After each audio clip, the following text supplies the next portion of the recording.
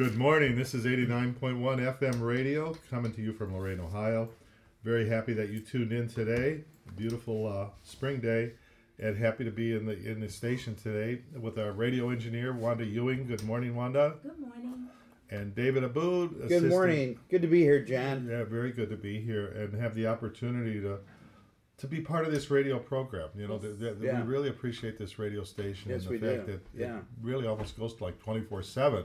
Yeah. Getting Yes. the word of God out through song, through testimony, through teaching. Absolutely. And so that's what we hope to do this morning. A couple of weeks ago, we started on this topic, David, of why church. Mm-hmm. You know, why church? Why should we belong to church as a Christian? Should Yeah. believers? Is it a good thing to do? Mm-hmm. Is it a commandment to do? What's the reasons we should be? What's the reasons people give not belonging to a church? Mm-hmm. We'll explore these, and of course, we'll start with the scripture. But again, if anyone is tuning in, I mean, if you're not getting good reception, you can go to www.wnzn.org. Again, that's www.wnzn.org, and just tune in that way, which is another way to listen to us. So we started last time, David, in Matthew chapter 18. I'm sorry, the start of the church is actually Matthew chapter 16. Right. And you could even read verse 18 and 19 if you would like. Sure. Chapter 16. And I tell you that you are Peter, and on this rock I will build my church, and the gates of Hades will not overcome it. I will give you the keys of the kingdom of heaven. Whatever you bind on earth will be bound in heaven, and whatever you loose on earth will be loosed in heaven. Okay, so here we see Jesus is establishing the church. Right. Now, and of course, we see later in the epistles and even in the writings of Peter that Jesus is the cornerstone, or what they call the foundation stone, and the apostles and the prophets and the evangelists are other stones built on that foundation. And then we, it says in 1 Peter, are like living stones. We're each Christian is inserted into this temple or building that Jesus is the architect. He's the grand builder. And he shows us the fact that, number one, it's going to persist. He will build his church. That's a promise. That's a prophecy. It's going to happen. The gates of hell will not prevail against it. Notice the church is encroaching or coming and invading the powers of darkness. That's their gates. It's not they're coming after the church. We're going into their territories, you understand? Establishing churches. And then when you see the following chapter, in chapter 8, and this is where Jesus talks about how to reconcile with a brother. And if you look at verse 15 through 17, 15 through 17 in chapter 18, he shows you how a church operates. He starts to show you how a church operates. If you want to read that, David. Chapter 18, verse If your 15. brother or sister sins, go and point out their fault, just between the two of you. If they listen to you, you have won them over. But if they will not listen, take one or two others along, so that every matter may be established by the testimony of 2 or 3 witnesses. If they still refuse to listen, tell it to the church. And if they refuse to listen even to the church, treat them as you would a pagan or a tax collector. Okay, what's important here, there's several elements that are important. Yeah. But the fact of the matter is, it's showing how to reconcile conflict and differences.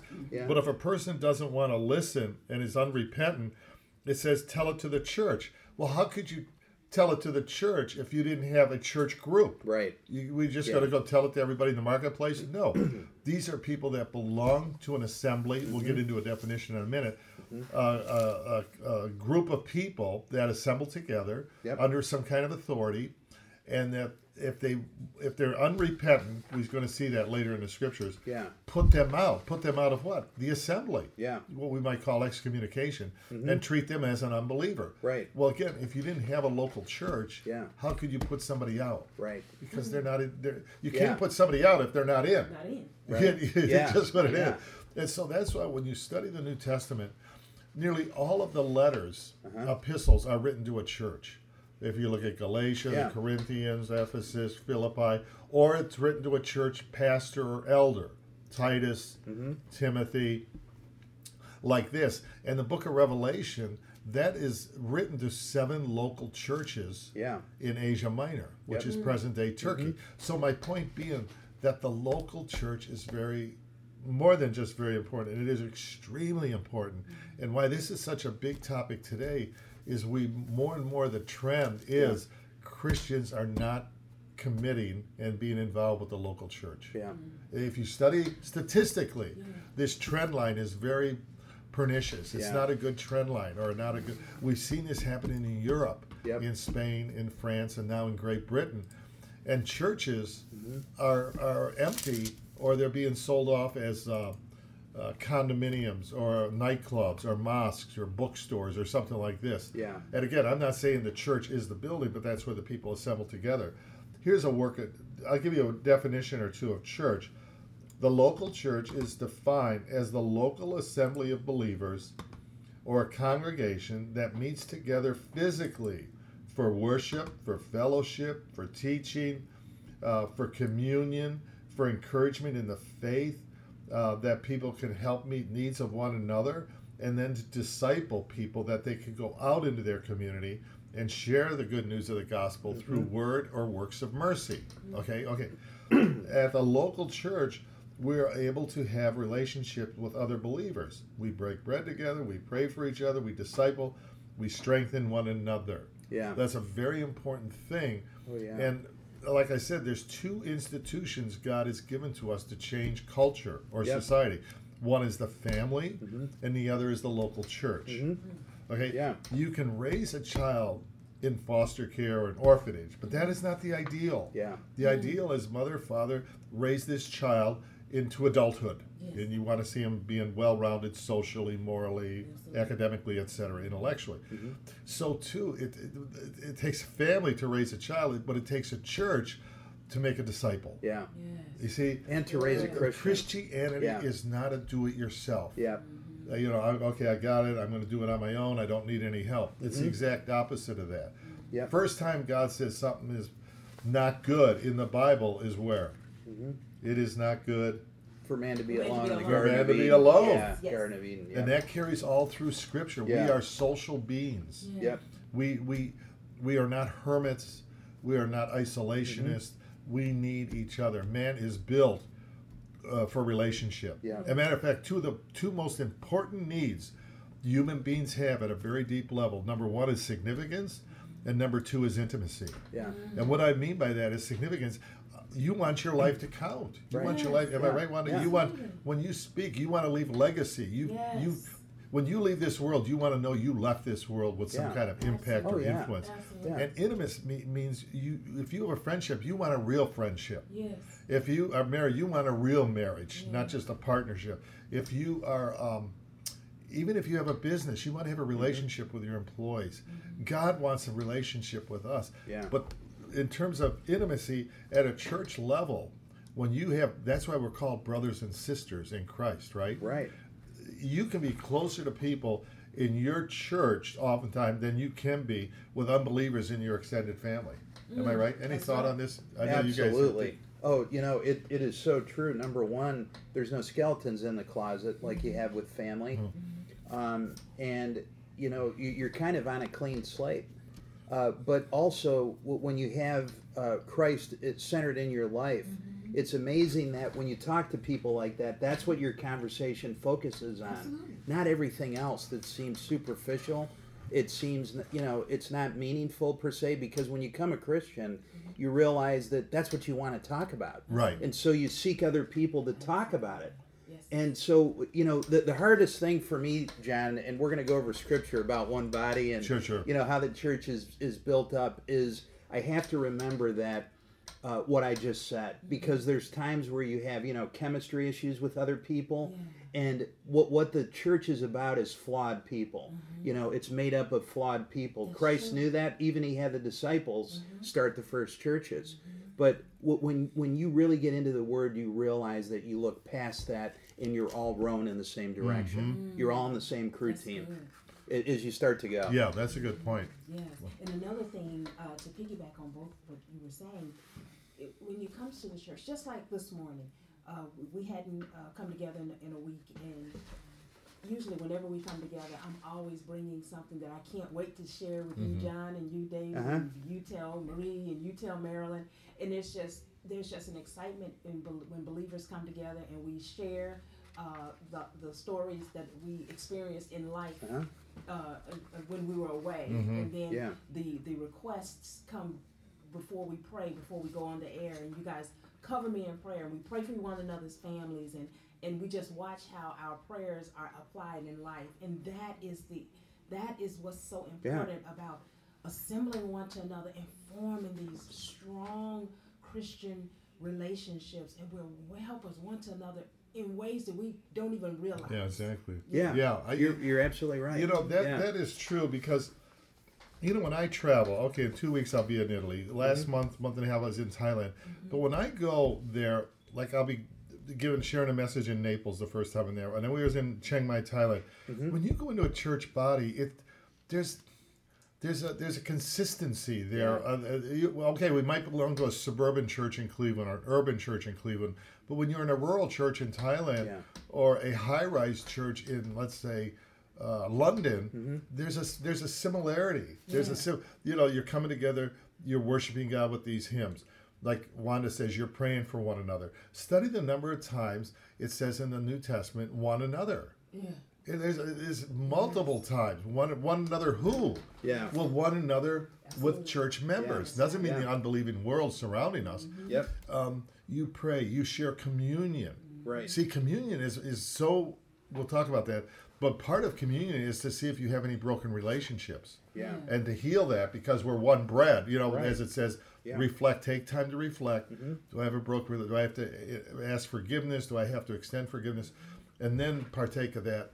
And you're strengthened. But my point being, that's like true around the globe. Yeah. You could go to Brazil, you can go to Zaire, you can go to Bangkok, you can go to... It's the same language. Lorraine. There's a certain similarity, and that stretches back all the way time when Jesus says, I will build my church. Yeah. Yeah. The other thing I like about the community with the church is when Paul's favorite metaphor is the church is Christ's body, right, John? And how we attain fullness of Christ. When you look at Ephesians 4:11-16, so Christ himself gave the apostles, the prophets, the evangelists, the pastors, and teachers to equip his people for works of service so that the body of Christ may be built up until we all reach unity in faith and in the knowledge of the Son of God and become mature, attaining the whole measure of the fullness of Christ. And this is how I started with you, John. Then we will no longer be infants, tossed back and forth by the waves, and blown here and there by every wind of teaching, and by the cunning and craftiness of people and their deceitful scheming. Instead, speaking the truth in love, we will grow to become, in every respect, the mature body of him who is the head, that is Christ. Yeah. From him, the whole body, joined and held together by ever-supporting ligament, grows and builds itself up in love, as each part does its work. I might be a toddler now, but there's so much more to learn. And without you and the community of our church brothers and sisters, there's no way to be a Christian without being in a church. You can't. How can you do it? Can't do it. That's why, yes, Wanda, please. And that, I believe, David and John, I believe that is why the enemy fights so hard. Isn't it ironic where people will have conflict at work or conflict in the marketplace, and they'll find a way to resolve it and go right on back. But when an issue or offense or something happened in church, people be like, oh, I don't go to church. I don't go to church. Right. Because the enemy knows that is the place where we receive our communion. That is the place where we get our strength. Yeah. That is the place where we get fellowship that we need. We were created to need this. Yeah. Absolutely right. Yeah, you're right about that. People have the wrong view of church. A church is not a playpen. Church is a workshop. That's right. And God is using all these tools to conform us to the image of Christ. And it goes back to a fundamental issue. When Rwanda brings out a good point. People leave church because they said, I don't like it. I was hurt. They hurt my feelings. I don't like the style of music. On and on and on. Yeah. God's purpose in this life is not to make us happy. It's to make us holy. Now, I believe as we seek to be holy, we can be happy. But if you seek happiness as a main goal in this life, you'll probably get neither. Yeah. Because the word says, seek ye First the kingdom of God. Right. All Yeah, of these that's things. right. Right. Yes. So if people think, oh, God's main intention is for me to be happy, and I go to a church and I'm not happy, they don't serve coffee after service. I don't like the color of the carpet. I don't like the style of music. The sermon's too long, the sermon's too short. Fill in the blank. Yeah. That's not the reason. First and foremost, we go to church because we obey God's word. Yeah. Forsake not the assembling of yourselves together. Yeah. Okay? Yeah. Number 2, he gave us the church. Yeah. Number 3, as you just read in Ephesians, David, look at this. It says here, and he, that's Jesus, verse 11, Ephesians 4, he himself, what? Gave. Mm-hmm. Do you ever think that pastors and teachers and evangelists are gifts? Absolutely. We don't think about that That's sometimes. right. We That's don't right. think about that. Yeah. Your pastor, an evangelist comes to visit. You know, Billy Graham came through Cleveland and these different guys are on Yeah. the radio. Or teachers, they are gifts. They're gifts given to us. Yeah. And if we don't avail ourselves, we don't want to go to church, don't Right. hear the pastor, not interested in teaching, you know, he gives it to us. You see what I'm saying? Yeah. He says he gave us apostles. That's the foundational stones. Prophets, evangelists, pastors, teachers. Right. That we might be equipped for the work of the ministry. We're the ones that are supposed to be in ministry. It doesn't matter if you're a nurse or a custodian or an entrepreneur or a CEO or Right. a minister. Yeah. You are in ministry. Right. You know, wherever you're at. You can be properly equipped. We come into unity. Now, this is important, that we should no longer be children tossed to and fro, carried Yeah. by every wind of doctrine, the trickery of men, deceitful plotting. Notice what it says there, to and fro, Right. every wind of doctrine. People that don't go to church, oftentimes as Christians, they'll get into some kind of crazy doctrine or beliefs because they don't have any foundation. guidelines. Yeah, they don't have any Yeah. guardrails. That's one thing a church does.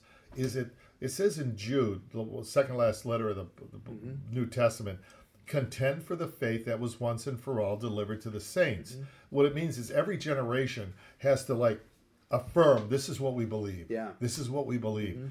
That God has revealed himself through the scriptures, that he's created man in his image, that man has sinned and fallen short of the glory of God. God's sin came into this world, that he died, was buried, and rose from the dead. He'll give us new life. Yeah. You have to believe those and affirm and pass it to the next generation. It's almost Right. like a relay race. Yeah. And then pass that to the next generation. Right. Well, how do you do that? You do that within the context of a church. Yes. A church to that. preserves doctrine. Right. And, when we can think faithful churches of our parents and our Yeah. grandparents and on and on and on back, that they preserved it, and we still Right. hold this. I think our favorite apostle that we've talked about is Paul, and he clearly could not conceive of living the Christian life apart from the church. In 1 Timothy 3:15, he says, "If I am delayed, you will know how people ought to conduct themselves in God's household, which is the church of the living God, the pillar and the foundation of the truth." That's So a very he's saying, important if point. I'm not here, Yes. this is where you get your education. Exactly right. This is the pillar. Exactly right. Yeah. Here's a good quote from Christian history, and this is Michael Green in his famous book Evangelism in the Early Church. He says the community life, that is to say, of Christians in the church in the first centuries, though far from perfect, was nevertheless sufficiently different and impressive to attract notice, to invite curiosity, to inspire discipleship in an age that was as pleasure conscious, as materialistic, and devoid of serious purpose as our own. Yeah. Paganism saw something in early Christianity in the church, a quality of living and supremely of dying, which cannot be found anywhere else. Yeah. So a church is like a lighthouse, wherever it might be. It's like you go into a town and you see golden arches. Oh, Yeah. you can go Right. there. Well, a church is like a lighthouse where you can go to and Yeah. worship and hear Yeah. the word of God. And if you have needs, if you're really serious and Yeah. you have real physical, needs or financial, you go to a church and share it with the elders. Yeah. They're helpful. If you need counseling, all of these things, and then to realize that that church can then reproduce itself by establishing Yeah. what you call a sister church or send a missionary and money to a distant land to establish a church. Yep. It's a very, very powerful model that Jesus has given us. Really, what he gave to us, in a sense, is like a franchising pattern. if you really look at it. Yeah. Because he says, I'll build my church. He's the master architect. He gave us the blueprint. And when you study Acts of the Apostle, you see how the blueprint works. And if we get away from that blueprint, we're in our own devices, our own imagination. That's why when you see this, if you look at Acts chapter 2 in the scripture, even the early church, it says a couple very significant. This is before they had any kind of completed scripture or anything, let alone New Testament. But look what they knew already. It says here, look at verse 41 and 42, chapter 2. This is like Go ahead, Wanda. Okay. 41 and 42. Those who accepted his message were baptized, and about 3,000 were added to their number that day. They devoted themselves to the apostles' teaching and to the fellowship, to the breaking of bread, and to prayer. Okay, thank you. Just those two things. This is early on, right? Number one, they listened to the word of God, they received it, and were baptized. So they were obeying the first command, repent and be baptized. Believe, repent, be baptized. And that day, the numbers increased. They continued steadfastly. It wasn't a one-off deal. In the apostles' doctrine, that's scripture, which is now being formed, and fellowship, coming together in the breaking of bread. Now, this could be both, we break bread, we share bread together, you have a meal, but it also could lead later to communion, and in prayers. Yeah. And as a result of that, many miracles were done. Verse 44, all who believed were together and had all things in common, sold possessions and goods, divided them among as anyone had need, continuing daily with one accord in the temple, breaking bread house to house. They ate their food with glad, praising God, having favor with all people. The Lord see those elements? That's early. It's like Pleasantville. Yeah, well, yeah. It sure Believers, sounds like it, doesn't it? believers, Yeah. baptism, Right. fellowship, breaking bread, Hey, having let's meals go together. back there. for a Well, little in a bit. sense, we are. Right. No, we are in this sense. Yeah. When we come Yeah. together, as imperfect as it is, okay, we come together to worship. We come together to prayer. We come together to hear God's word. We come together to have fellowship. I mean, some Yeah. churches do have a meal after. And that's when I'm in the Orient. We were just there, and then right after church, they start setting up these tables. We have like a luncheon. It was good, but some have coffee. You know, Right. But then you have the communion, the Yes. breaking of the bread, and then who's got needs, real needs. Hey, do you need work? Do you so and so has got this, or look, come over here, let's pray. Or they usually have benevolent fund if you need. They don't Right. publish it, but Right. if you really need, Right. come here. I'm short on rent. We're Yeah. going to a difficult seat. What I'm getting at is what happened back here 2,000 years later in a healthy church. It has to be somewhat operational, and where gifts are operating. You see it happening, Yeah. man. You know, Yeah. God, again, Jesus is the master builder, and he gave us the master blueprint. We must follow his blueprint. Absolutely. And Yeah, that's he- why when people say, I amen to don't that. belong to church, Yeah. I'm a Christian because whatever. I got hurt in church when I was a child. I hear the one, my friend told me, he's a believer, he says, I don't go to church because there's too many hypocrites. I said, let me get this straight. You say a hypocrite is getting between you and God. He goes, yeah, sort of. I said, by definition, that means the hypocrite's closer to God than you are. And he goes, yeah, maybe you're right.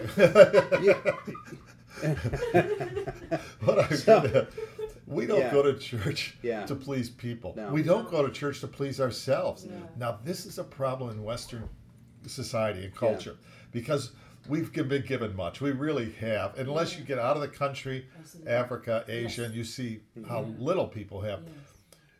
We have the luxury of consumerism. So if I take my little spiritual shopping basket push cart into this church over Yeah. here Yeah. in, let's say, Bay Village, and I don't like it because of the carpet, because of the music. I don't like Target. Okay, I'm going to go to Costco. If I don't like Costco, if they don't serve me right or have what I want, I'm going to go to Walmart. Yeah. So we take that same mindset. You know what? I didn't like that church, even though we've been part of it and committed to it. They don't like it anymore. Okay, Yeah. I'm going to go over here. And Yeah. I'm going to go over here. You know, and that's why it's hard to get a good read on real church growth because much evangelism is what we call a mission sideways. Right. You're not making converts. All you're getting is people added to your rolls because they left the church Yes. over there. Yeah. It's not healthy. It's Christian consumerism. Is this not a healthy sign? You know, and I think we brought this up last time. I remember you said to me, John, there's no perfect church. And especially as we look into this, we see that it's made up of imperfect people. So you can jump around, but, you know, there's not going to be that perfect church. You know, when Christ designed the church and he gave it its mission, the thing I like is what you brought up in Matt 16:18, where he declares, I will build my church and the gates of hell shall not prevail against it. And as you said, the gates likely represent the power of hell. Exactly. Which is no match whatsoever for Jesus. When you see and talk to these people that are unchurched, and you listen to them talk about their life, I was there. The ups and downs, the chaos, you know, the fact they have no time, or this is going on, or this is wrong with their health. It goes on and on and on, and they have one thing after another. Sometimes there's 3 or 4 things at the same time hitting their family. And we got to remember, this is like the Wizard of Oz with the flying monkeys. You know, the enemy is not just going to play nice. And so when you don't have the protection that Christ gave us before he left the planet, that was his intention, to protect the disciples and the people that were going to follow him moving forward, right? Exactly. So if you don't have that protective hub, and he's already telling you, if you get in that community, the power of hell is no match for it. Because I am the creator of heaven and earth. Well, you're exposed. Right. Because if we don't adhere to what he's given to us and follow his directions, we're exposed. Yes, exactly. That's why, going back to the family in the local church, the worst thing a child can do, really, is run away from home. Now, if they run away from home, like the prodigal, the best thing that might happen is that life on the street is so rough, it's going to do what? Cause him to think and drive him back home. Look at 1 Corinthians chapter 5. You see this operational with a church. 1 Corinthians chapter 5 is a bizarre situation, but verse 1 through 3 sets this up. Chapter 5, 1 Corinthians chapter 5, verse 1 through 3. He says, it is actually reported that there is sexual immorality among you. Such sexual immorality is not even named among the Gentiles, which are unbelievers. That a man has his father's wife. So it's his stepmother or something weird going on here, immoral. But he's in the church. And you are puffed up and have not rather mourned that he who has done this deed might be taken away from among you. In other words, they're still letting him in the church, maybe even leadership. And he's saying that the Corinthian church had issues. You know, you talk about issues today in churches. That's just what it is. Right. It's a fallen world. He says, but, Paul says, verse 4, for indeed, as absent from the body, but present in the spirit, already judged him.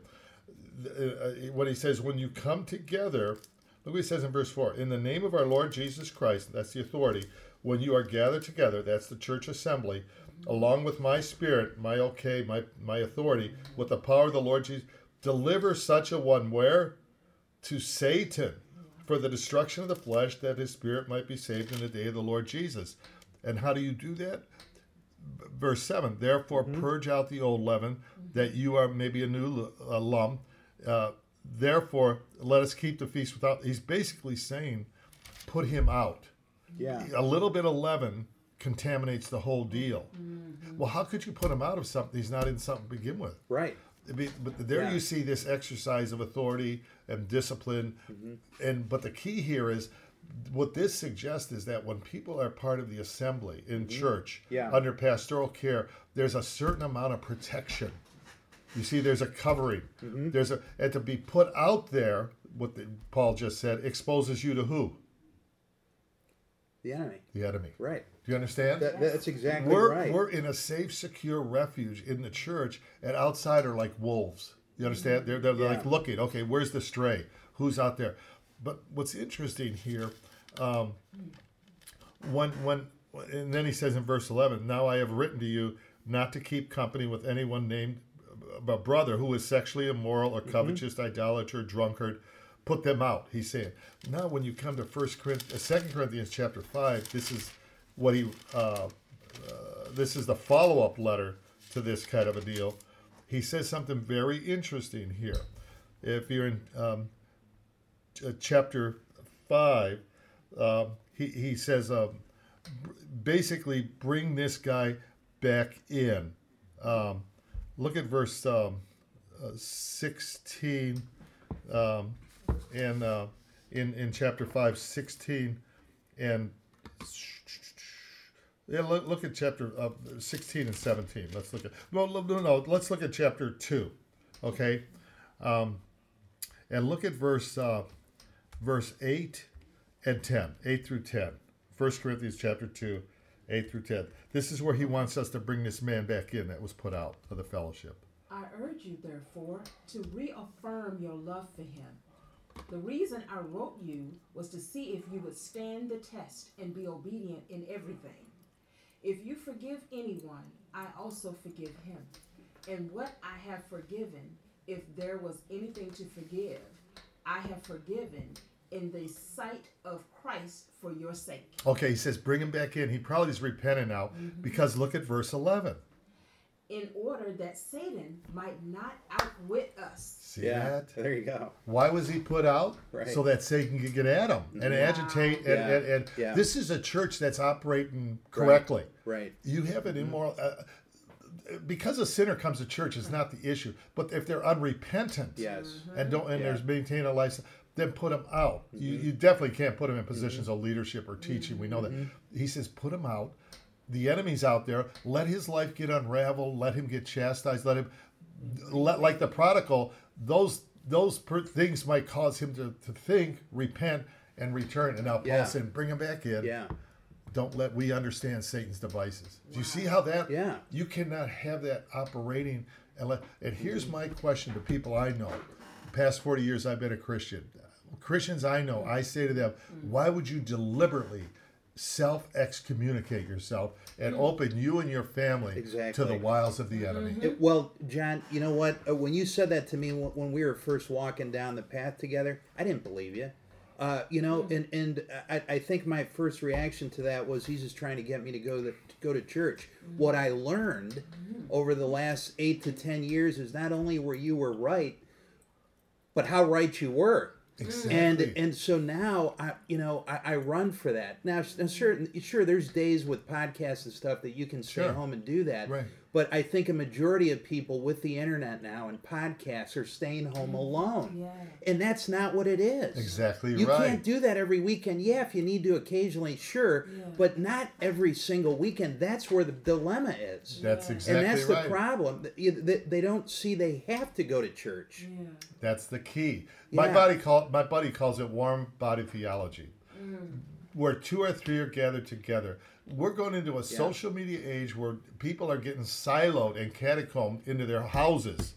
They have a computer screen, they have internet, they have what, then they think that's a substitute for being physically present. Yeah. I mean, can you imagine having a family Thanksgiving and nobody comes to the table but everybody's hooked up on Skype? How you doing, brother? How's Grandpa doing? Well, for that's not what it's about. It's about literally coming together. Yeah. Literally coming together.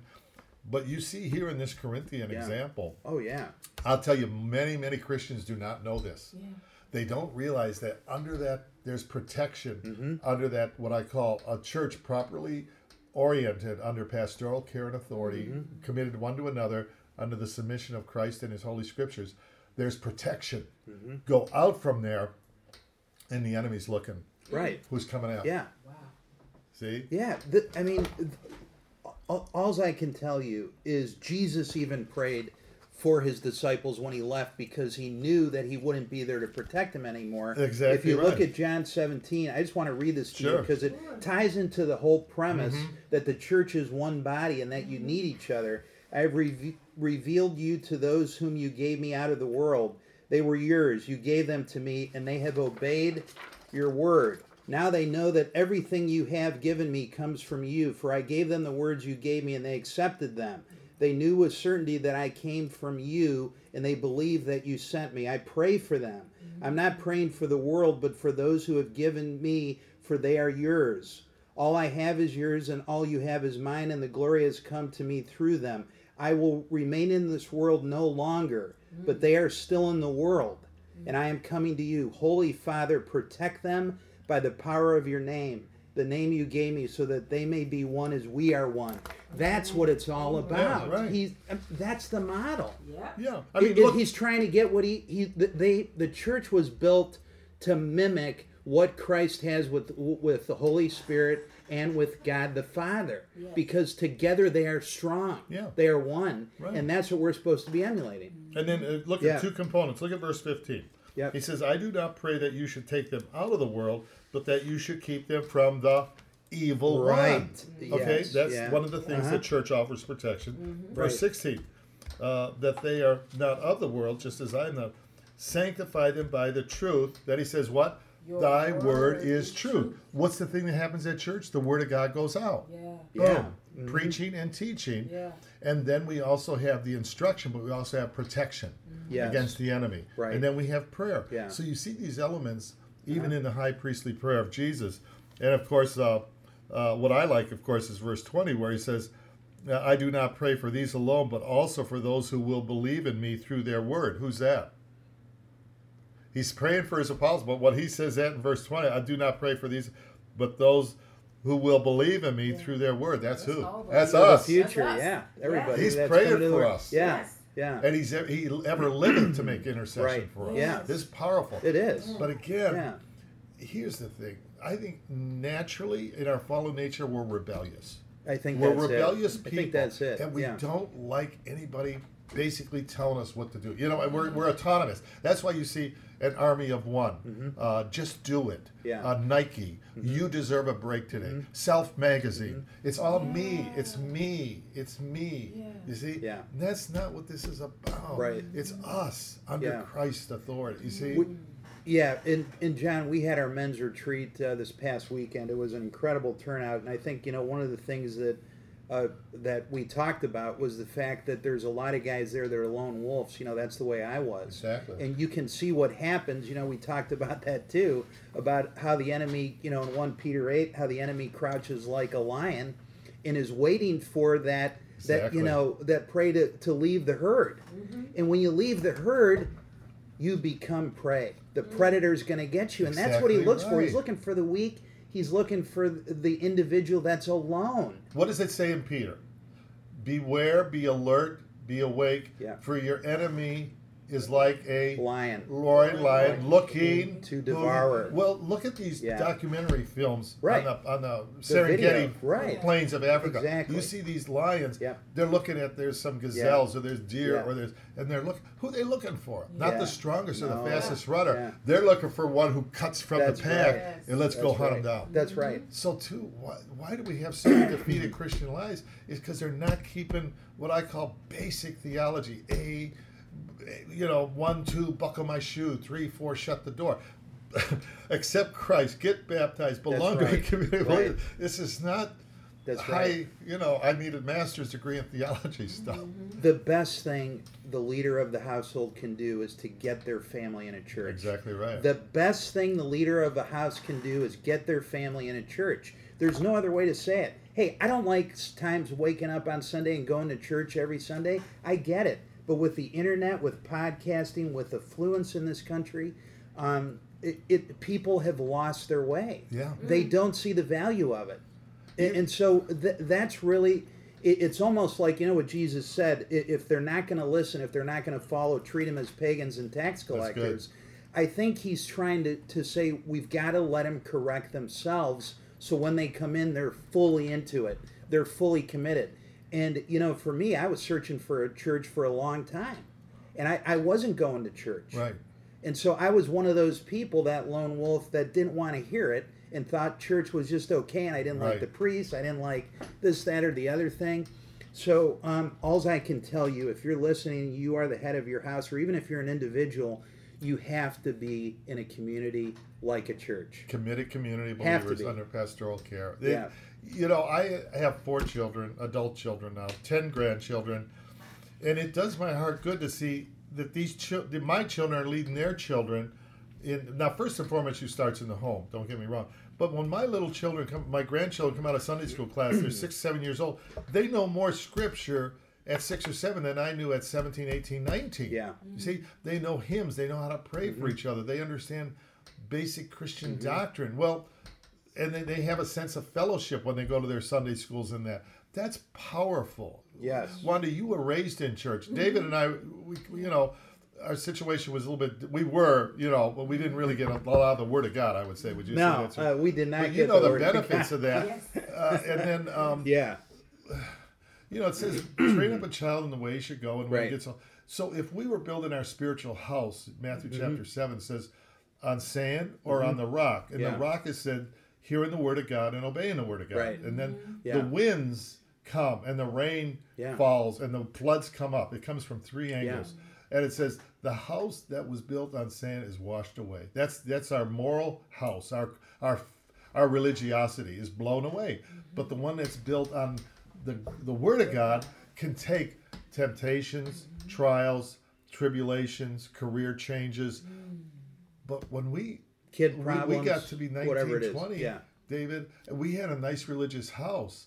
I would think when we're 13 or 14, Yeah. it's this and this and that. But how about when we left home, went off to college, went off to the military? It's just what the Bible says. It was kind of gone It was a free for all. until we found out how to Right. get Yeah. the foundation. Yes. That's right. So Yeah. that's the importance, Wanda. Yes. And sometimes we don't truly Yeah. thank our parents enough to bring us up with that kind of heritage or legacy. Absolutely. You can attest to that. And I truly believe that because of that, there was a hedge of protection around me. Even when life happened to me, there was still a tremendous amount of favor that followed me, and I believe it's because I was raised in that protection.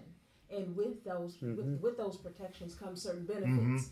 Oh, yeah. Just like even when you Right. start a job or you start a business and you offer your employees benefits packages, certain things they purchase, but then just because they are a part of that body, there are some extra Yes, benefits that good. just come for Yes. free. That's true. And the same Yeah. thing when it comes to the kingdom. There are certain things that when you just lose yourself in the Lord and just in all your ways acknowledge Him and allow Him to direct you. There are some things that He just throw in the pack. Just That's because. right. You Yeah. know? Yeah. It's kind of like angels in the outfield. I was telling John that, we had some of these guys that were coming up to me, and probably you too, saying how busy they are. They don't have time to go to church. And I told them, I said, man, I really hate hearing that because I was like you. And all I can tell you is when you get into that community and you start to go down your walk, things get done. And things are organized that you never really spent the time on. I know that sounds crazy, but I think both of you can agree that things happen. And There's you a know it's the rhythm. supernatural. The Right, rhythm, there's a yeah. rhythm. Yeah. Even if something happens where you jump out of the boat, you jump back in, the rhythm's still going. Yes. right. That's the easiest way to visualize it. It's Men really that true. say that, Yeah. that I don't have enough time, I'll tell you what, they have time for golfing, they have time for bowling, they have time for brown skin, they have time to watch Kelsey. Absolutely. What I'm saying is, we all have the same amount of time. Yeah. But the difference is prioritization. Yes. This is high priority stuff, especially as men. Yeah. If you study scripture, the weight of it is on the man. It just is. His Yeah. father's, Right. whether it's Cornelius or the Philippian jailer. And if what we have done, especially post World War II, Yeah. is the men have abdicated their role as the spiritual head. Women have taken it over. Mothers, grandmothers, Yeah. aunts. That's why time and again when you hear these athletes give powerful testimonies, who do they say led them to Christ? Their Who do mother. they say? Their Their mother. mother, their Yeah. grandmother, their aunt. My wife. Now that's similar. Yeah, my wife was the first one. In Yeah, Timothy, yeah. Right. when Paul acknowledges Timothy's faith, and he says, why does he have this faith? Right. From a child that thou hast known the Holy Scriptures. But where did he get it from? It says it in 1 Timothy. From your grandmother Yeah. and your mother, Yeah. Eunice and Lois. Yeah. Yes. Where's Yeah. Daddy? Right. Well, we don't know. Maybe he Yeah. died. And then I how don't did I know. get to you? My wife and Glennie the prayer warrior. Remember? Yeah. Isn't that something? Yeah. There's something That's to be amazing said thing that about it. Women have shouldered. Yeah. Somebody says, well, they're the last at the cross and they're first at the risen grave. So where's the man? And in missions, and this is true in missions too, often it's the women that go into very difficult parts of the world, famous, legendary. Yeah. My point being, to your original point, when men say, I don't have enough time for Yeah. church, I don't have then what do you have time for? Is my question. What do you have? Because little eyes are watching. That's your right. children. Well, Dad never went to church when we were small. He didn't think it was important to go to Sunday school class. He didn't put much money in the bag. He would go at Christmas time. But to be part of that body and to go through life together, even going through the seasons. You know, we look forward to Easter Sunday, and then we're going into spring, and then the youth go off to camp. Right. And then we have a wedding, we go, and then we come together to grieve at a funeral and to celebrate like we did with my brother 2 years ago when he went to be in the presence of the Lord. Then my 2 daughters getting married in a church. You know, it's just, you go through life with these people. Yeah. And even when I was overseas as a missionary, you know, like people are praying for you, thinking about you. It's a powerful experience. And I don't know, because I go to village churches up north that I swear, there's 50 people maybe. Yeah. We got kind of raggedy hymn books. The one had like a little pigs running around outside. There was the only place they could buy the product was like a little pig farm. You know, you're thinking it's not comfortable. It's the fan works and it doesn't work. But that's, Jesus died for that church. Yeah. Jesus gave his life. That church is precious in his eyes. And I cannot criticize anything unless it's doctrinal or moral, you know, like Paul. Right. But it's his church, you see. I don't care if it's 30 or 3,000. It's his church. I have no idea why this visual came while you were talking, but when Marilyn and I were in Rome, there was this thing, and there's all these birds all over the train center, right? So sometimes you walk out, and there are so many birds, and so I walked out of our bed and breakfast, and we were trying to go somewhere, and several times I walked out, the birds would go to the bathroom all over me. Sure. It was ridiculous. So I go, I can't believe this, Marilyn. And Marilyn was fine. Why on earth, and then I started thinking with the church, and here's the reason for the visual, you can put on that protective garb. Right, so you come off and your clothes aren't dirty. Right. So you can put on that rainproof coat or whatever it is. That's what it does. That's what it does. Even if you're going to get hit with a pie in the face, which we still do, it's a lot easier to clean it and to move on. Yeah. That is what it kind of resembles, right, John? Well, yeah. I mean, it's that invisible. It's that invisible armor. Yeah. There's a protection. There's Right. a blessing. There's a edifying. I mean, one of the reasons. There's many reasons the church, but you said in 1 Corinthians chapter 12, being a body. You know, one is the hand, one is the eye, one is the ear. The foot can't say to the hand, "Why aren't you the foot?" Right. Well, that means you cannot have a body unless the body is together, not amputated. Yeah. You don't have a hand over there and your foot's over there. Uh-huh. Another reason is because the body, the believers coming together, can identify your gift. Right. They can, because you're moving with these people. They get to know you and they go, "Whoa, you are really good administratively. We would like you to do thus and thus." Right. Or you're a good teacher. Would you consider teaching these young people? Or we would like you have an interest in going back to, let's say, Central Africa to help with this. We would like to get behind you. You see, they identify your gifting. You can't identify your gifting on your own. Because you might think, "Hey, I think I'm a good teacher. I'm going to be a pastor." But if you're not in that body, they identify what you might have internally feeling, but they can identify you. You know, you're right. You have the gift of hospitality. You have the gift of encouragement. You are a good administrator. But you got to do that within the context. And what gets me is the world understands these principles. You know, they understand how to franchise, right? Right. Yeah. Right. Well, the church is a franchising organization. That's what Paul's doing in the first century with his thing. The Jesus gave us fellowship, right? Well, if we don't do it, what does the world do? Networking. They understand the principle of networking. Yeah. Big in the world today is mentoring. You get an entrepreneur, CEO takes 2 or 3 people under his wing, younger people. It teaches them, models it, right? Well, Jesus gave us discipleship. All of these things are kingdom principles. If we don't use, the world takes. Again, John, everything you said, I mean, it's resembled in Romans 12:3-8. Humble service in the body of Christ. For by the grace given me, I say to every one of you, do not think of yourself more highly than you ought, but rather think of yourself with sober judgment in accordance with the faith God has distributed to each of you. For just as each of you has one body with many members, and these members do not all have the same function, so in Christ, though many, form one body, and each member belongs to all the others. We have different gifts according to the grace given to each of us. If your gift is prophecy, then prophesy in accordance with your faith. If it is serving, then serve it. If it is teaching, then teach. If it is to encourage, then encouragement. Exactly If it is right. in giving, then give generously. If it is to lead, do it diligently. If it is to show mercy, do it cheerfully. You're not going to get that stuff if you don't show up. That's Exactly right. That's right. Exactly right. That's right. It's not a do-it-yourself faith. You know, every metaphor used of the church is corporate. We're the grapes on the vine. You know, Jesus is the vine. We're the branches. We're sheep in the flock. You know, sheep together. We're the body. You know, we're living stones. You know, one stone is placed upon it. Everything is corporate. It's not do-it-yourself Lone Ranger stuff. Yeah. And the longer I'm a believer, the more I appreciate what God has given to us. It's all given to us. I mean, forgiveness, indwelling of the Holy Spirit, access to the Scriptures. Yeah. But He's given us each other. He has. And nobody's got everything. We need each other. Yeah. Because nobody sees 360. You know what I'm saying? Yeah. But there's people that see this. And just by being with people, it says in Proverbs, he that walketh wise men will be wise. Just by being with these people in church, you see something. Wow, I really like how this person is kind or generous and always has a kind, whatever. Nobody has it all, but everyone, we can learn without even hearing. Yeah. We pick something up from people. Right. And that's in the body of Christ. And we're going to segue next week, and then we're going to have Dr. Sang is going to be talking in the future. So we'll pick this up down the road. Yeah. But the whole thing with the church is just, it's really big on my heart.